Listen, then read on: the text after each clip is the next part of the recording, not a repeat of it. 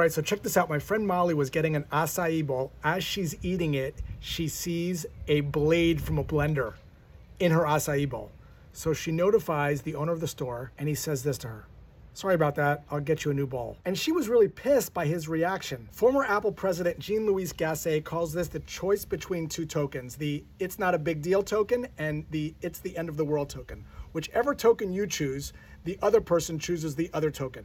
So because the owner chose the "it's no big deal" token, Molly chose the other one and she was pissed off. If the owner chose the "it's the end of the world" token, it would have sounded like this: "Oh my gosh, I am so embarrassed. I cannot believe there is a blender blade in your acai bowl. I'm gonna shut these blenders down. I'm gonna inspect the blades. I'm gonna notify the manufacturer. Here's a punch card for 4 smoothies on us.